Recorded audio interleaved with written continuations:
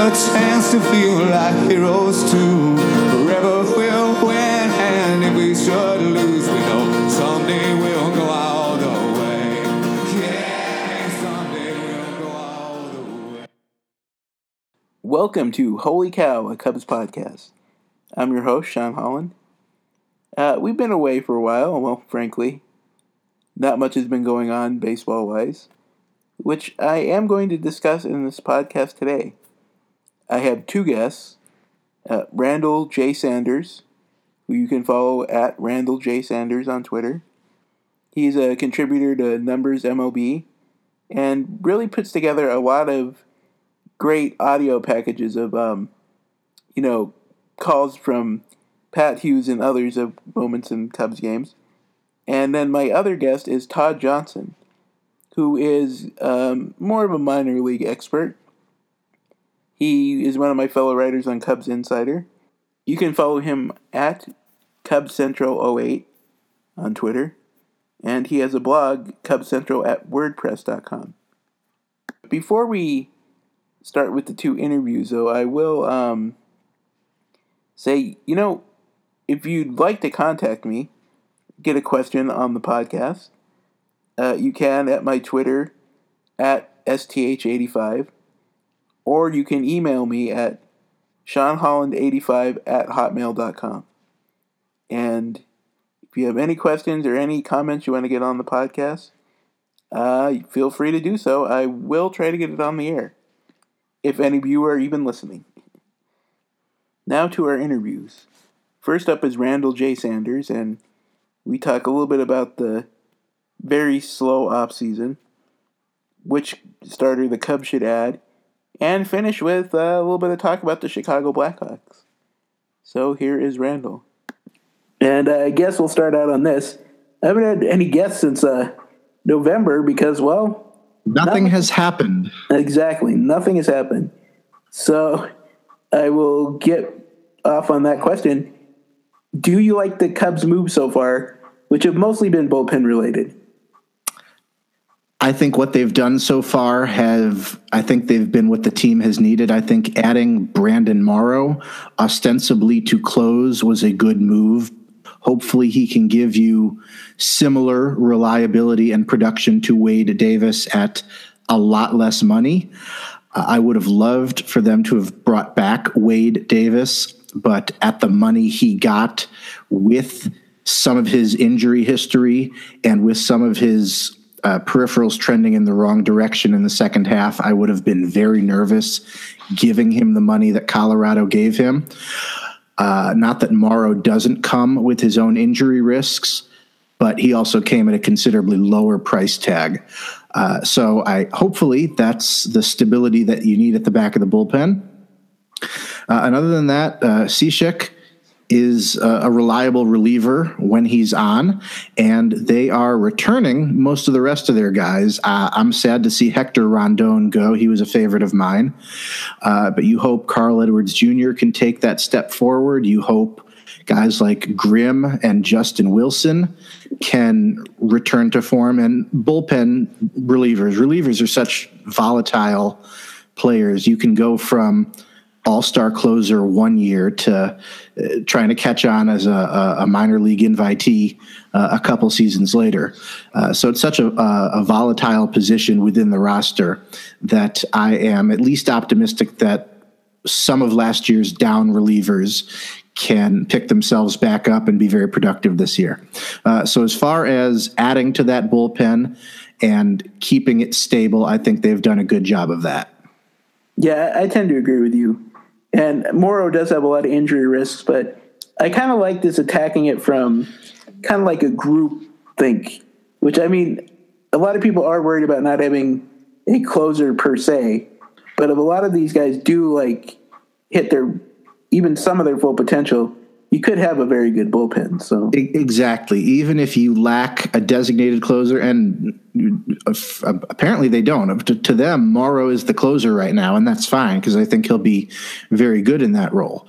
But ultimately, if you have a bullpen full of very effective relievers who can get outs, one of them will usually emerge and take that closer's job if there isn't necessarily someone holding on to it already. So whether that's Morrow, or maybe this is the year Edwards Jr.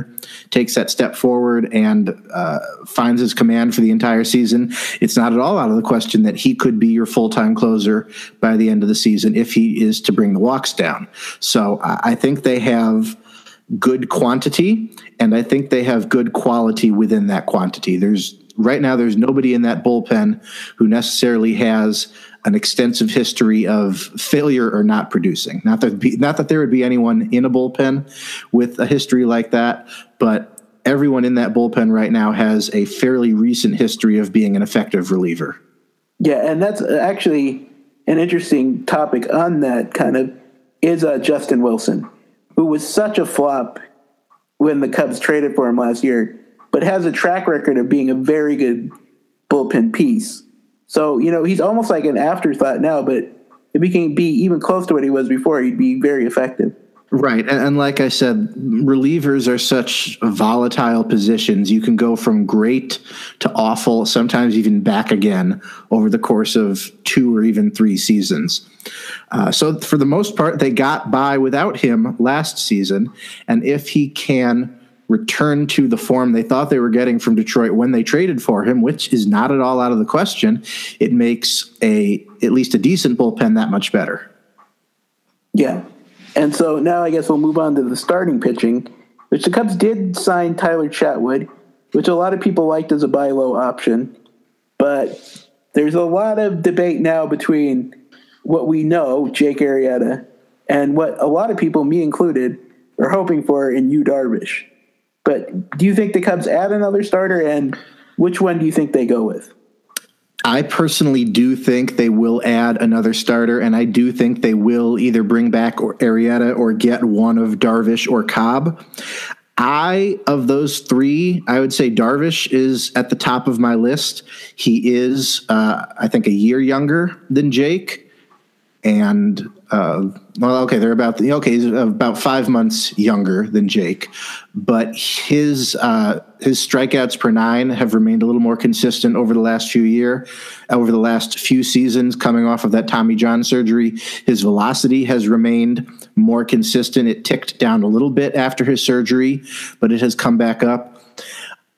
We have seen Jake Arrieta go from change of scenery, buy low candidate to all-world historic second half Cy Young pitcher to somewhere in between those two, trending more towards the latter than the former. But there were times in 2016 and again last season where it seemed like he had no idea where the ball was going, and batters were not biting on that breaking pitch of his, the slider cutter. And when the batters know that they can just stand there and wait him out, that is usually where you run into trouble. I think Darvish overall has been a little more consistent. He hasn't necessarily been better than Arrieta, but he also hasn't been worse. If I had my choice of any of the 3, I personally would take Darvish. Yeah, I agree with you too, because I kind of wrote about this for Cubs Insider, but his Darvish's FIP has been between 280 and 380 his whole career. He's never had a year where he was above 380 for FIP, and not really anywhere he was below like 280. So he's very consistent. As opposed to Jake Arrieta, whose FIP in 2017 was 4.16, which tells you a good deal. So like you said, for my money, I would take Darvish. I think he's been more consistent, and I think he potentially projects better to remain productive in that regard going forward. Yeah, it's kind of the difference between like a smooth flight plan and a roller coaster.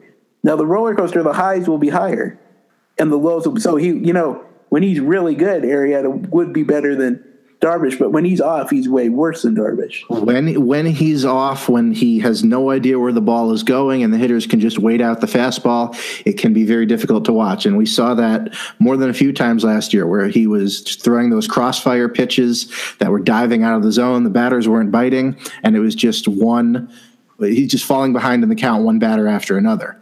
And we trusted him for the most part to be productive and get out of it, because he's not just Jake Arrieta. He's simply Jake. to us at this point. But going forward, I would have my concerns about his production potentially dropping as a result.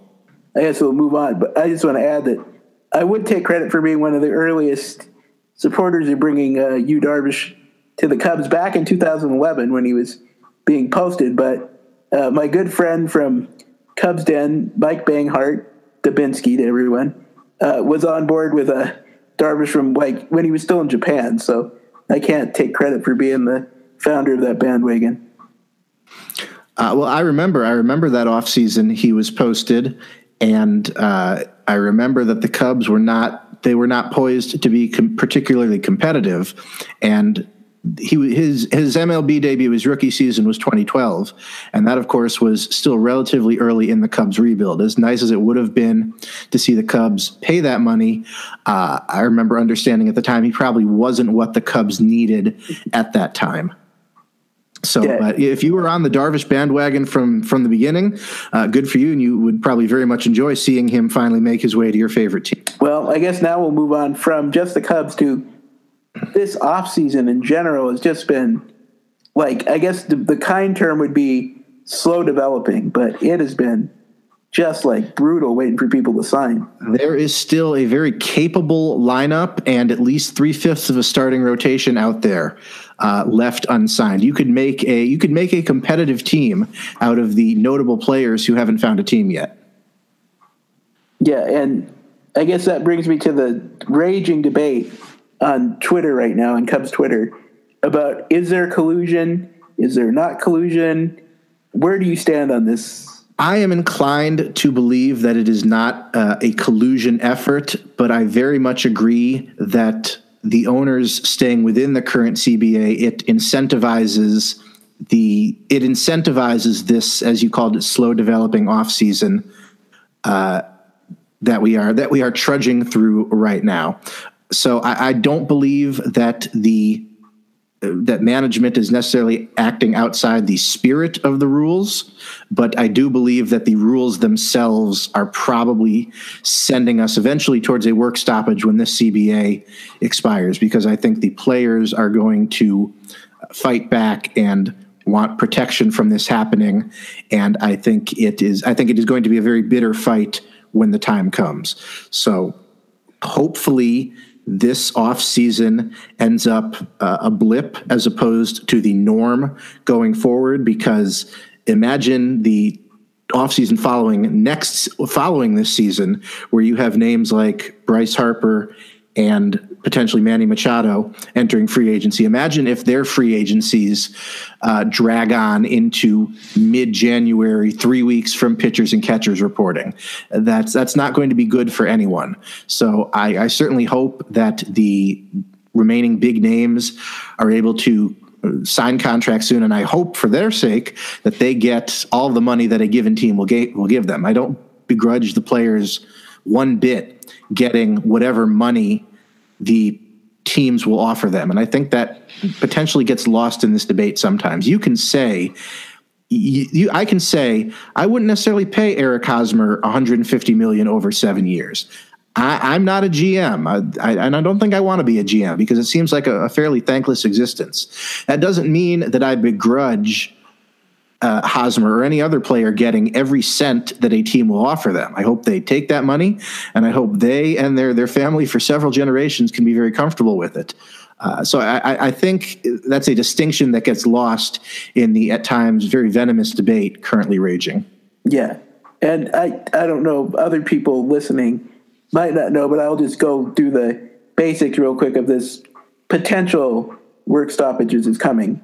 Because if the market is now players under 28, 29 are the valuable players, in the current system, those players are under team control for 6 years. So the first 3 years, they don't have any power, and the team just offers them a contract. And then the next 3 years, they go to arbitration. But they can't become a free agent for 6 years. And obviously, if the market is valuing players that are under 28, most players will be over 28 when they become free agents. Losing the ability to cash in on what is probably their best opportunity to score the biggest contract of their careers. So I agree that we are probably headed towards some manner of seismic shift at the end of the current CBA. What form that will take, who can say at this point? But I do agree that's probably where we're headed to some degree. Yeah, and it's almost a side issue of whether the owners are actively, colluding to do this, or it's just happening because it's almost like a side issue if you think about it. I think that the luxury tax and the penalty for going over the luxury tax are incentivizing the tamping down of some of the player contracts we've seen in seasons past. And I think that as that continues to be the case, you will see more and more players holding out until they can get the most money out of a team, which again is their right entirely. They have the right to be free agents. They have the right to demand as much money as they think they can get out of a given team. Yeah, and I guess we'll move on from that, and I'll go to one more issue about this year's Cubs, and then I'll ask you a question about just the Cubs in general. But how do you feel about the lineup? What do you want when you're thinking of, like, say, a leadoff man or lineup construction?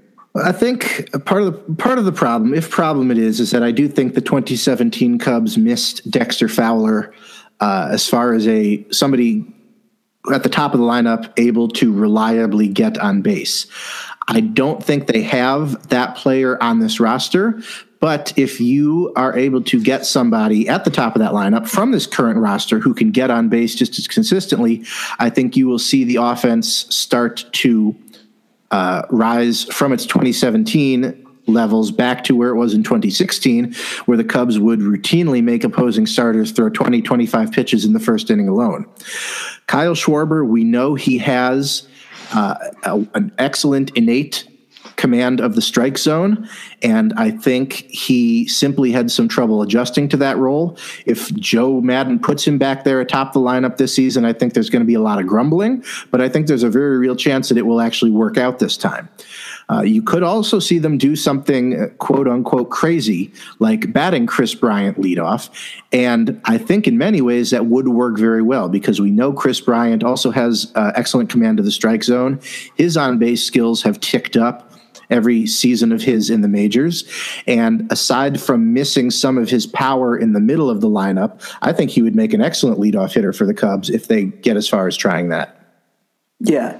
And I wrote about Chris Bryant being a leadoff hitter, which I think on one level would probably work. And the only reservation I'd have about him or Schwarber leading off is the story I heard from Jason Hayward, who told reporters that he felt when he was placed in the leadoff spot in Atlanta that it, changed his approach and he got more passive and he felt that really hurt him. But the stats, they say that Chris Bryant should be the leadoff hitter. So it's a very, tough call. It is a very tough call, and I don't envy the managers who have to make that call if they don't necessarily have a traditional leadoff hitter on the roster.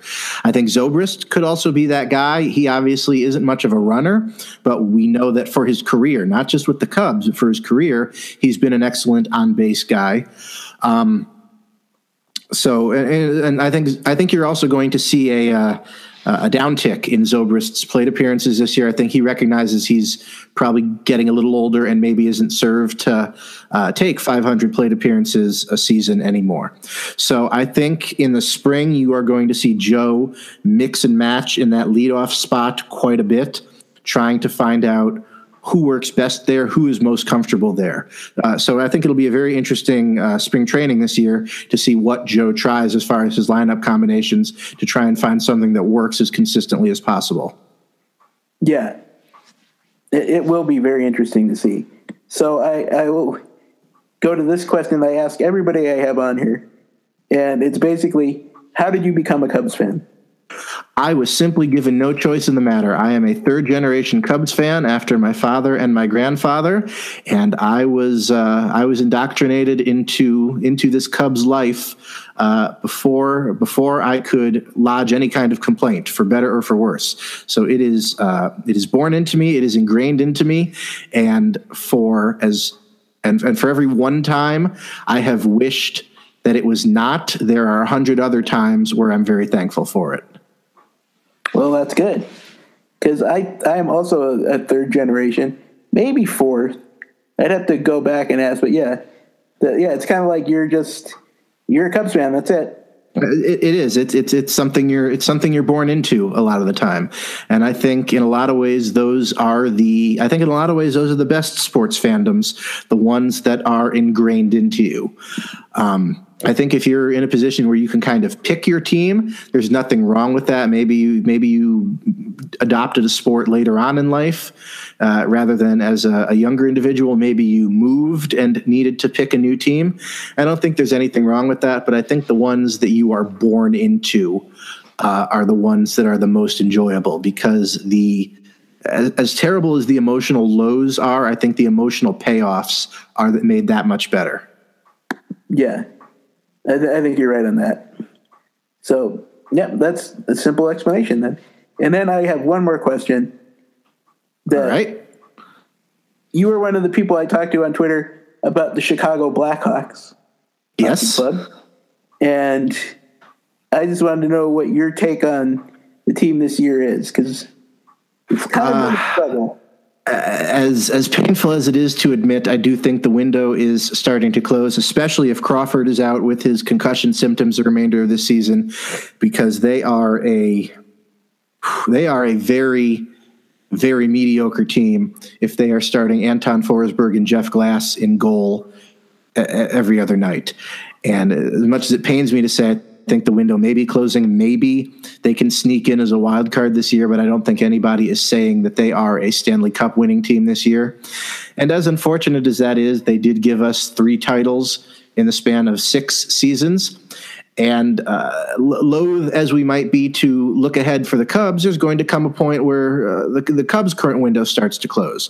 And as is the case for both teams, you hope that they can make good use of the still very talented core players that are in place, and you hope that they can minimize the downtime and try and open up a new window as soon as possible. So I wouldn't say I'm content to sit back and watch this season, but if they do falter and miss the playoffs this year, it certainly won't be fun, but it's not as if it wasn't fun along the way. And we should all be so lucky as to see a team win 3 titles in 6 seasons. Yeah, it is kind of greedy to complain about, this team struggling this year and stuff, that they've given us so much. I agree. And again, that's one of the other things about sports fandoms is it is inherently greedy, and you kind of have to find a way to shut that off. You win 1 title, you want 2, you win 2 titles, you want 3, you win 3 titles, you want 4. There does, I think, come a point where you have to look back and say, look, they've given us a lot. If the window is closing and it's going to be a down 2 or 3 seasons, it's not the worst thing in the world, because it was a lot of fun getting here. Exactly. Yeah. And I will say one thing that I got very wrong, that I like to admit blame when I mess up, is that I thought the Seabrook extension was a good move. I thought he would age gracefully. He was such a solid, and speed wasn't a big part of his game, but man, he has dropped off like a rock. I was worried but optimistic when they signed him. I think you could make a reasonable comparison perhaps between Brent Seabrook and Jake Arrieta. I think Seabrook's maybe had a more consistent career, where Arrieta's highs have been a lot higher. But either way, I think if you signed Jake Arrieta to a Seabrook-like extension, allowing for the differences between baseball contracts and hockey contracts, my fear is that if you signed Arrieta to an extension like that on the basis that he is your hometown guy, in a sense, I think My fear is that he would not age gracefully in the way that we have seen Seabrook turn into, I'm sorry, Brent, turn into basically a chunk of lead in a red sweater out there on the ice. Mm-hmm. Yeah.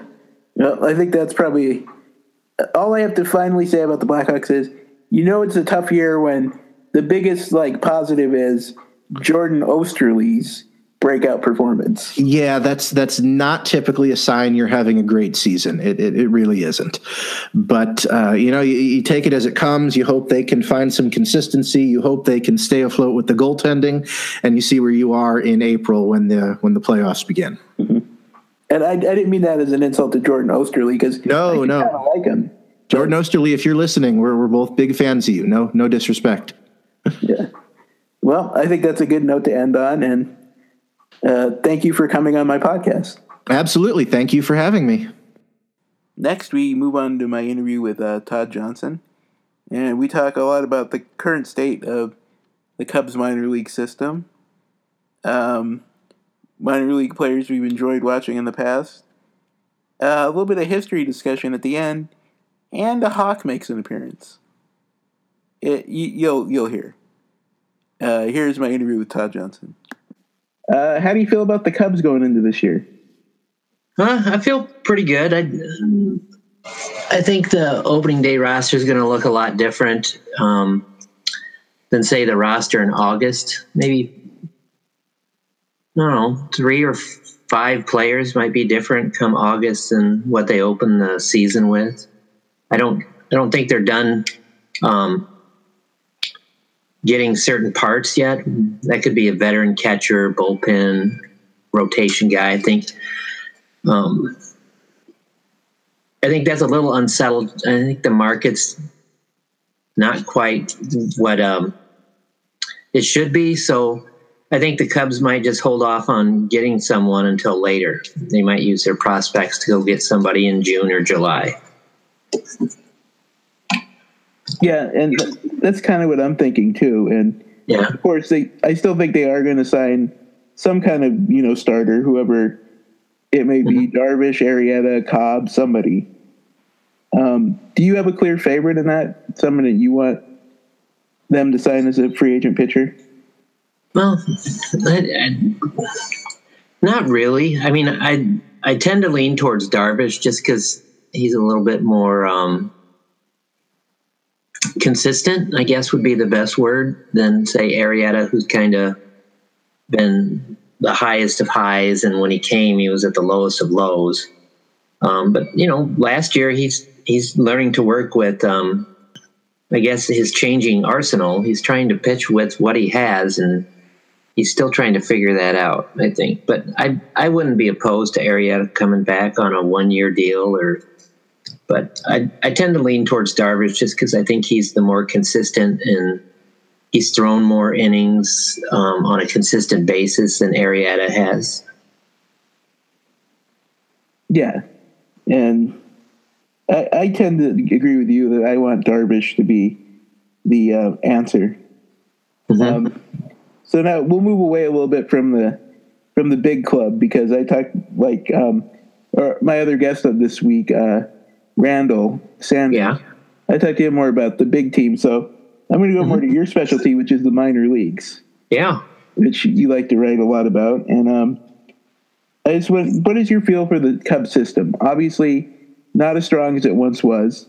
A lot of guys going up to the major league level. How do you feel about the Cubs minor league system right now? I think hopeful. I mean, it's not going to be a top 10 or even a top 15 or a top 20 system, but I think in a couple years it could be, a top 10 system. That I was just talking to Evan last night about this 2015 international free agent class is really starting to come stateside now. We've seen Albertos and Assad last year at Eugene, and we're going to see a lot more this year at Eugene and Mesa.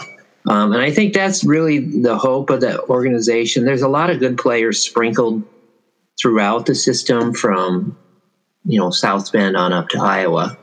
And there's guys who will definitely that can help the major league club, but right now there's no one who really projects to be that real impact player this year, other than say Dylan Maples. But Caratini could come up and he could help out the club.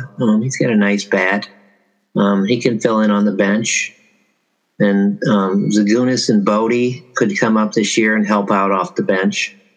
And same for Jen Ho-Sang, could be an emergency star. They have lots of guys that can come up and help.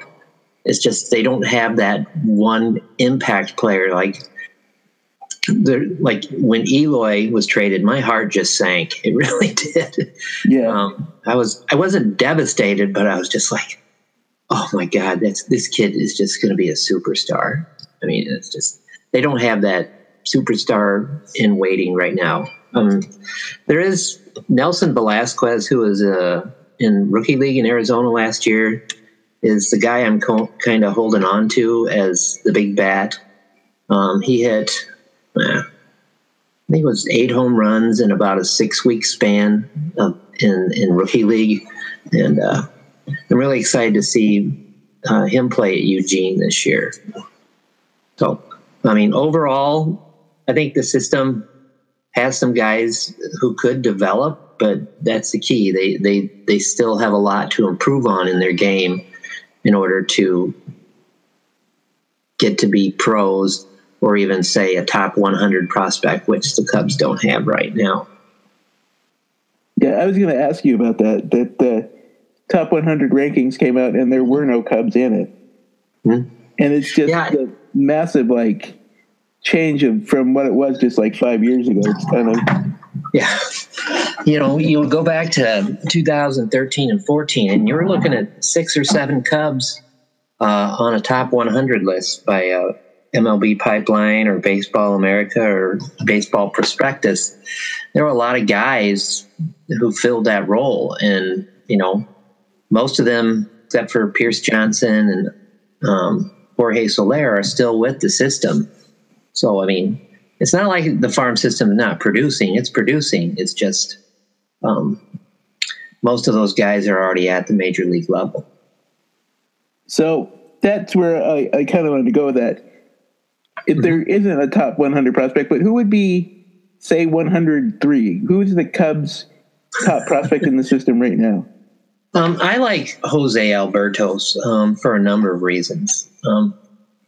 I think, some people like Adbert Alzolay, and he was fantastic last year. The year before at South Bend, he got off to a really good start in April. And then he ran into some trouble in May, and it was just every game was a struggle for him because his secondaries were a little bit lacking. And last year he improved on that, and I'm sure he's going to improve on that again this year. And I think he's going to be the first one who's really going to be an impact pitcher. But Albertos right now, my God, I'm telling you, watching him pitch for Eugene last year was just not a revelation, but it was pretty cool. He throws the ball nice and easy coming out of his hand, and it just explodes on the hitter. He has a changeup, which he didn't throw in the first half of the year very much because he was working on his curveball, and he doesn't have the grip quite right yet, and he's kind of strained his forearm a little bit because he was throwing it too much. So they sat him down for a couple of starts, and then he came back out in the second half of the year, and he just pretty much went fastball, changeup with an occasional curve, and his changeup just dives in on a right-handed hitter, and they have no chance. I mean, he literally right now has 2+ pitches, and Jaron Madison referred to him as MLB caliber pitches at the Cubs convention. And I just think his ceiling is way higher than Albertos. Albertos is going to throw in the mid-90s, and right now his curve is never going to, it's not advancing to to the point that it's a dominating pitch, and the same for his changeup. But I mean, he can get him across. He can throw him for strikes, and he can change speeds. But Alzolay's big thing last year was that he really quickened his pace. His pitching coach, Anderson Tavares in Myrtle Beach, really talked to him about keeping the hitters off balance by pitching faster. And he'd get the ball, he'd get the sign, and he'd go. And there really wasn't much time for the hitter to think and really think about what Alzolay was trying to throw him. But Albertos, I mean, his ceiling is extremely high. And he's going to be at South Bend next year, so I'll get to see most of his games while he's still there. So I'm pretty excited about that. Yeah. Well, it is. I asked you about that because you go to a lot of the minor league games. Well, actually, I do go to South Bend games when they play west of the Indiana line. I try to see them all in Kane County and Peoria, the Quad Cities, and Clinton, Iowa, Beloit, Wisconsin. Those are all hour and a half away at most. Like Beloit's only like 40 minutes for me. But yeah, I go to all those games when they're out here, and then I have a MILB TV, and I want to say about half the teams in the Midwest League for Class A, low Class A, have it, and then about a half in the Carolina League have it. So I can watch Myrtle Beach every night, and then only 2 have it in short season ball, just Hillsborough and Eugene. Mm-hmm. And then most of the Southern League teams have it for AA, and I think every AAA team has it. So but the camera work is best at South Bend. They have the best cameras, so it's nicer to watch. So, but yeah, I tend to spend 3 days with the team at a time, and that's interesting because you really gain an appreciation of who works hard. And like Cavante Mitchell he's a workout beast, and he saw as many pitches last year as he did in his first 3 years in rookie ball and short season ball. And he's a guy who I think this year could just kind of break out there at Myrtle Beach. So you pick up little things like that. And like, for example, pitcher Chad Hocking, to watch him on TV, you're like, oh man, he's really struggling to get the ball over. Mm-hmm. And then you go watch him live, and you get a different appreciation of him because his ball really hops, his fastball. It's got 2 or 3 levels to it. And it's hard to pick up on TV, but in person, he throws much better than it looks. He just is not putting the ball where he wants to in the zone. So that's his area he has to work on. So you can pick up little differences. I mean, you can watch a pitcher and get, like, for example, Jake Stinnett. The hawk is back. There's a hawk on our porch. So my wife's getting ready to take a picture. So where was I? Oh, Jake Stinnett. Like, his stuff moves like he's throwing wiffle balls up there to the plate, and same for Preston Morrison. But you can catch the movement, but you don't really see the explosiveness of the pitch as you can live. Like, my favorite pitcher to watch live the past few years has been Trevor Clifton. Mm-hmm. His ball just, like, about 10 feet from the plate, no matter what pitch he's throwing, the ball just tends to explode. He gets a lot of late movement, and it explains why he's had success, and it also explains why he's had some trouble. Like last year, his second half was not very good, but his first half, he's still got what it takes to get to Chicago. He just got to put it together. So, yeah, and because I have a similar experience because where I live in Billings, we have a minor league team. It's not the Cubs, unfortunately. It's the Reds affiliate, but they're a rookie league team, and I go to a lot of their games. So it's interesting to see players, and that's why I was going to ask you, what player were you most excited to go to a game and see in person that that's going to be a big deal? Oh, that's Eloy. Well, I mean, I had seen Schwarber play, and I was a little upset that because when the Cubs were in Kane County, my wife and I went to a lot of the games there because it's only like 45 minutes for us to get there, and so we saw a lot of games, and we got to see Schwarber play and Contreras, and when Baez was in Peoria, they came to town. I was a little upset that Brian skipped the Midwest League and went right to Daytona. And but I was excited to see Schwarber, and but Eloy for me was he was my favorite. Yeah, because there are a couple interesting ones that I remember. Prince Fielder was on the Helena Brewers. Yeah, game, and everyone knew like that's Cecil Fielder's son. So, and he had a massive home run when I was there. I remember that. Another one was Jay Bruce. Everyone was, because he was a first round pick. He was only there for like 5 games. And then last year there was a ton of hoopla because Hunter Green, the number 2 overall pick, came, and I got right behind home plate to watch him pitch. It was pretty interesting. Yeah. And did Senzel from Cincinnati, did he skip that league? He did, yeah. Oh, because he in the past couple of years, the Midwest leagues had a lot of good players. Like last year, they had was it Lansing had Bo Bichette and Vladimir Guerrero Jr. the first half. And I tell you what, that Bichette kid can just rake. Yeah, I mean, he looked like he wasn't even trying. He'd lace a ball to right field. He'd pull one down the left field line. He was hitting it all over the ballpark. I think he went 5 for 5 or 6 for 6 one day. I mean, and I think for one series, he was like 13 for 15.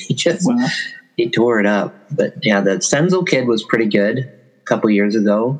Mm-hmm. And then the Dodgers have had a couple nice pitching prospects come through the past couple of years. So. Yeah, but you'll see Hunter Green this year coming up because he's going to Dayton. So, yeah, he's interesting. He wants to hit and pitch. I don't know how long they'll stick with that, but oh, really? Coaching him some, yeah.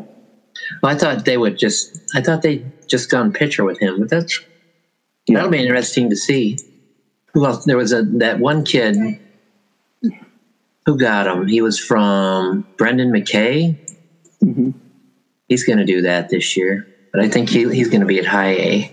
Yeah, I always wonder, like, the teams will say we'll let you hit at first, but they usually push them to just pitch eventually. Yeah. Well, there were 2 kids, and they were high school teammates, and they were also Little League World Series teammates, Nick Prado and Hagen Donner, and they were both first or second round picks last year. And they both wanted to pitch and hit in the minors, but both of them are now position players. Donner's now behind the plate, and then Prado is going to be at first base. But he's got a nice profile. So I mean, it's not something that's unusual, because there's been a lot of pitchers who've been, good hitters, but to actually do it at such a high level is a little ridiculous. Yeah. Well, I think I will ask you this. You followed a lot of players, written articles about a lot of players. What player were you the happiest to see make the major leagues and succeed? I really kind of like Albert Almora, because I remember seeing him come up at Kane County, and he was such a defensive machine. And my wife's former secretary was the Cubs director of scouting, Joe Bowinger, the former director of pro scouting, Joe Bowinger. His wife was my wife's secretary. So we would talk about Albert once in a while, and I'm like, he thinks he can hit every pitch, and it took a couple of years for him to get that out of his brain, because no matter what pitch came up there, he thought he could do something with it, whether it was slash it to right or pull it down the line or even hit a fly ball. You know, he was wanting to do something with every pitch. And it was frustrating to watch. You know, after 6 weeks, I'm like, God, he's just got to be more selective. And it took 2 years for him to get that figured out. And then once he did, you know, he went to, I think he was at AA for a year and a half before they finally moved him to AAA. But yeah, that's where he finally figured it out. So I was really excited to see him play because he plays the game hard. He's a team first guy, and he'll do whatever. He'll run through a brick wall to win. So I was happy to see him kind of go through that struggle and then come out the other side. But you know, there's some other kids that are coming that I think I would be just as happy to see. Like Cubs have a pitcher named Ryan Williams who basically skipped high A, went from South Bend to Tennessee, and then has spent the last 2 years dealing with shoulder injuries. And he was one of my favorite players to watch pitch. I mean, he kind of reminds me of Sutcliffe, but a little bit stockier. And he's pretty tenacious on the mound. I mean, he's got a closer mentality as a starter, but I don't know if he's going to start anymore. But if he makes it, I think that would be a really cool story. Yeah. Well, that was my favorite player was Jorge Soler. Oh yeah. For some reason, when I started following him in the minors, I really liked him, so I was very excited when he came up, and I was like a big backer of him for a long time. But like, obviously, it hasn't worked out well for him. But he's still young. He can always rally back. You never know. Yeah. Do you have a MILB TV? I don't really. No. I usually follow yours and Cubs down, like, of course, John for a long time, and now Michael Ernst. I read, like, you guys do some pretty good coverage of that stuff, so I usually follow that more than MILB. Yeah, well, actually, John's the one who kind of got me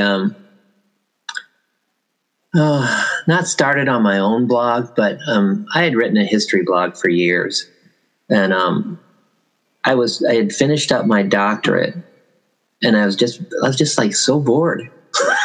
I was just like, I really don't want to write about history anymore, and I really don't.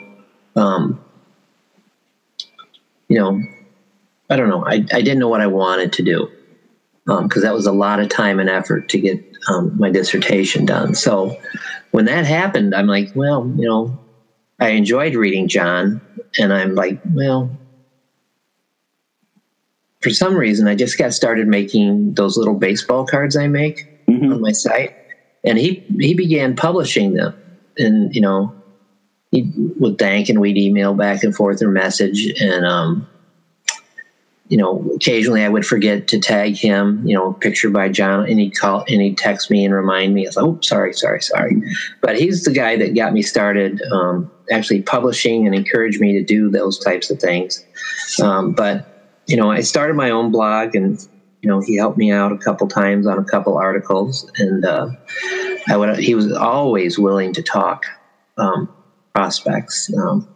But you know, that's a big loss on getting information, you know, about the lower parts of the system, because he was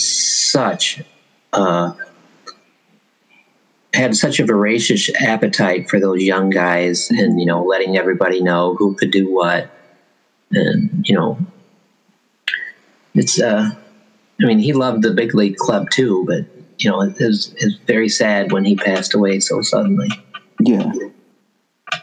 So, you know, I mean, he was somebody that inspired a lot of people, and he's also an aspiration too. You know, a lot of people to aspire to have his kind of love of the game, and also level-headedness too. I thought John was very level-headed. Yeah, he really was. So now I'll move on to the question I ask everybody in my podcast. How did you become a Cubs fan? How did I become a Cubs fan? Oh, well, I think it had to do with the Sunday broadcast. I grew up in a Polo, Illinois, which is, southwest of Rockford, about 40 miles southwest of Rockford. And it had to be somewhere in the late 60s, whenever I remember, like, Brooks Robinson was my hero as a little kid, and I wanted to be just like Brooks. And then I started liking other players, and back then they only showed baseball on Saturday afternoons with Game of the Week, and then on Monday night you had the Monday night Game of the Week. So I started, checking those out when I was like 5 or 6. But when Ernie hit his 500th home run, I think that kind of got me. I knew my dad liked the Cubs, and every Sunday he would watch the Cubs. And that, I think, is where it started. And, I still followed my favorite players. Reggie Jackson came along. But, the Cubs always stuck around there as time went on. And, that's the first game I went to was in Wrigley Field. And back then, this is the early 70s, and nobody was at Wrigley Field back then. I mean, we could start out in the shade behind third base, and by the 6th inning, we'd be in the front row, because there were very few people coming to the games. And so, you had to see Fergie and Billy. And those were my first few heroes as Cubs, were those guys. I wasn't really that big of a Ron Santo fan because at that time he was not very good, in the early 70s. I mean, his heyday was, in the mid 60s. But, I really liked Billy, Fergie, and for some reason, Ken Holtzman and Bert Hooton. I always kind of gravitated towards pitchers. Mm-hmm. So yeah, that's how it started out. All right. I think I'll ask one more question. Okay. You were talking about you started with a history blog. Yeah. And you got your doctorate in history. I only have a bachelor's degree in history, so yeah, I'm not very. But and just talk about what kind of stuff in history what is your interest right now in history that you're really focusing on? Well, I teach every day and have for decades, but I really like learning now about criminology type stuff for some weird reason. Like the big thing I've been reading about lately is this lady called Frances Glessner Lee. And she's from Chicago. And my students do, they take part in the National History Day program. And so they make exhibits, and then we participate in a competition at NIU in DeKalb in late February. And I've been trying to get somebody to do this project about this lady who made 30 dioramas. And these dioramas are about 30 different murder scenes.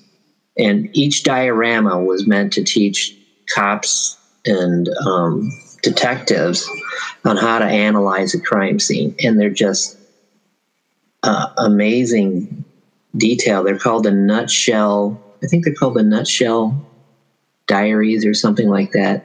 But they're just really cool little dioramas that this lady made.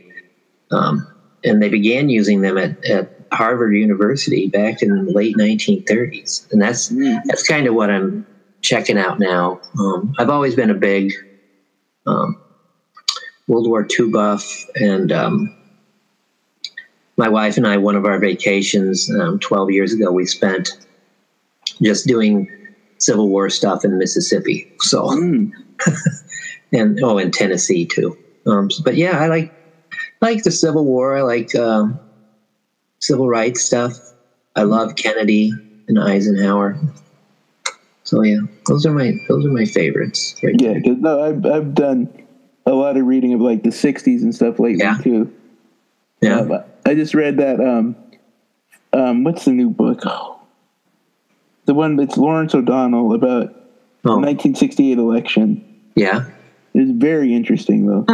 But it was giving me new details, like a lot more about Eugene McCarthy, which I didn't know as much about him as I did about like JFK and RFK and those guys, but it was interesting. My mentor is an older lady who worked at NIU in DeKalb, and she went to a book signing of Doris Kearns Goodwin and didn't tell me, and she got me an autographed copy of The Bully Pulpit by Doris Kearns Goodwin. No. So that was pretty. I haven't read it yet. Ironically, I am literally in the middle of reading that book right now. Is it pretty good? Yes, it is pretty good. Yeah, I love to hear her. She's one of my favorite people to listen to, and especially when she talks about baseball and her father. And I could listen to her tell LBJ stories all day. So she is just, she's an adorable old lady who just is an amazing storyteller. So, yep. And so I have like 12, 13 books that I haven't read. So like I keep buying these books every so often because after my dissertation, I didn't want to read, but I'm like, well, maybe someday I'll buy that or read that. And so that's on the list for this summer. I actually, over Christmas break, read my first book in 5 years. So, and then I don't know if you know Missy from Twitter. Yes, I do. Yeah, she got me interested in this other trilogy, and I haven't started reading it yet. But the first book is called The Fifth Season or something like that. So it starts off with The World Ends. So that's a pretty good start. So those are on my next list. I read a book called Meet Me in Atlantis, which is about all these people that are trying to find Atlantis all over the world. And that's pretty interesting. So I think that was a good first start. What else have you got lined up to read? I usually come with new books. Like after I read one book, something from that book interests me. So then I move on I look for that topic. Like, I was reading a lot about Nixon because there's certain things going on in the world right now that are similar to Nixon. I won't go into huge detail about them involving certain presidential scandals, but nobody's to be named. Yes, but I read All the President's Men. Oh, after I'd watched the movie like 100 times, but it was pretty good. Yeah. There's a really good book on the Kennedy administration you might like. It's one of my favorite historical books I read. This guy's name is Giglio, Giglio. And that's if you're into Kennedy, I think that's the book to read. I know a lot of people like 13 Days by Robert Kennedy, but it's all right. Yeah. So yeah, I don't like to read a lot of history lately, but I tend to be more like brain candy at this stage of my life. So yeah, whatever I can get. So, are you excited about the start of the season? Yeah, I think so. I think I'm ready. I'd like to see how this free agent thing finally shakes out. Yeah, it's like by now in a normal year we know where everyone is for the most part, where everyone's going, and it's like let's go, let's get everybody where they're going to go. We've got a month before the season starts. Yeah, I don't think. I think it just relax and things will work out. I think. Yeah, I mean Theo's got a pretty good track record for 6 summers now. Yeah, pretty good. What do you think about the big Bryce Harper tease that's been happening this off season? I don't know. It gets a lot of clicks on Cubs Insider, Cubs Den, all the places I work for. So I guess that's good, but I don't know. We'll see. Do you like writing for 2 sites like I do? I do actually. Yes. Yeah. Huh. I almost there's another site called 2080 Ball, but that's more of a scouting thing. And I've thought about doing something for them. I don't know why I thought it, just stretch myself too thin, but I don't know. I think this, when I retire here in about 4 or 5 years, pretty much going to be writing full time. Yeah. So, I don't know. A couple times is fine for me. and it's in the summer. I write almost every day, but and you do game recaps. Do you like doing game recaps, or do you like doing the analysis pieces? I kind of like doing both because the game recap's easy. It's kind of like you never know what you're going to get, so it's fun to react to. But I do like the pieces where I can analyze things more. But I like both. So yeah, I've never really been into the game recap. I kind of like kind of focus on like big picture stuff with the Major League Club, and then some profiles here and there or trends I'm seeing, or maybe how Joe does something. But I've often wondered, like for my own website, if I should go out and get someone to do like previews and recaps and stuff like that. But I've never really. I don't know. I kind of like my site the way it is. I kind of like being a little, just a little blog in a little part of the world that serves a little has a little constituency that, that's pretty loyal for the past 4 or 5 years. So yeah, I think that works out well. Well, you know what? Actually, I'm about to wrap up, but I will let you do a little pitch for your blog. Okay. Well, I write for CubsInsider.com, and I do mostly minor leagues and prospects there.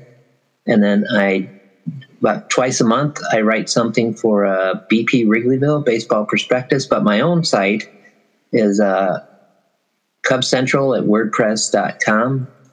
And during the off season, I usually write about 2-3 times a week about prospects. Like right now, I'm doing Wednesdays, I'm talking about what each prospect needs to do at the next level. And then on Friday, I break down positions in the system. And then every Sunday, even throughout the year, I have a weekly recap. And I always have a baseball card of the week. And then during the season, I have minor league players of the week. So it's fun. And I got, a few hundred people who check it out every day. So they're pretty loyal. And they ask a lot of questions. So thanks for having me on, Sean. It was great. No problem. Thanks for coming on. Yeah, it was my pleasure. Yep. All right. We'll talk to you later. Okay. Well, that's all the time we have for this week's episode. We'll have some more episodes definitely when spring training starts coming along, but we will see. Play it by ear. If stuff happens, we will have a podcast before spring training. If not, we will have one spring training. But thanks for listening.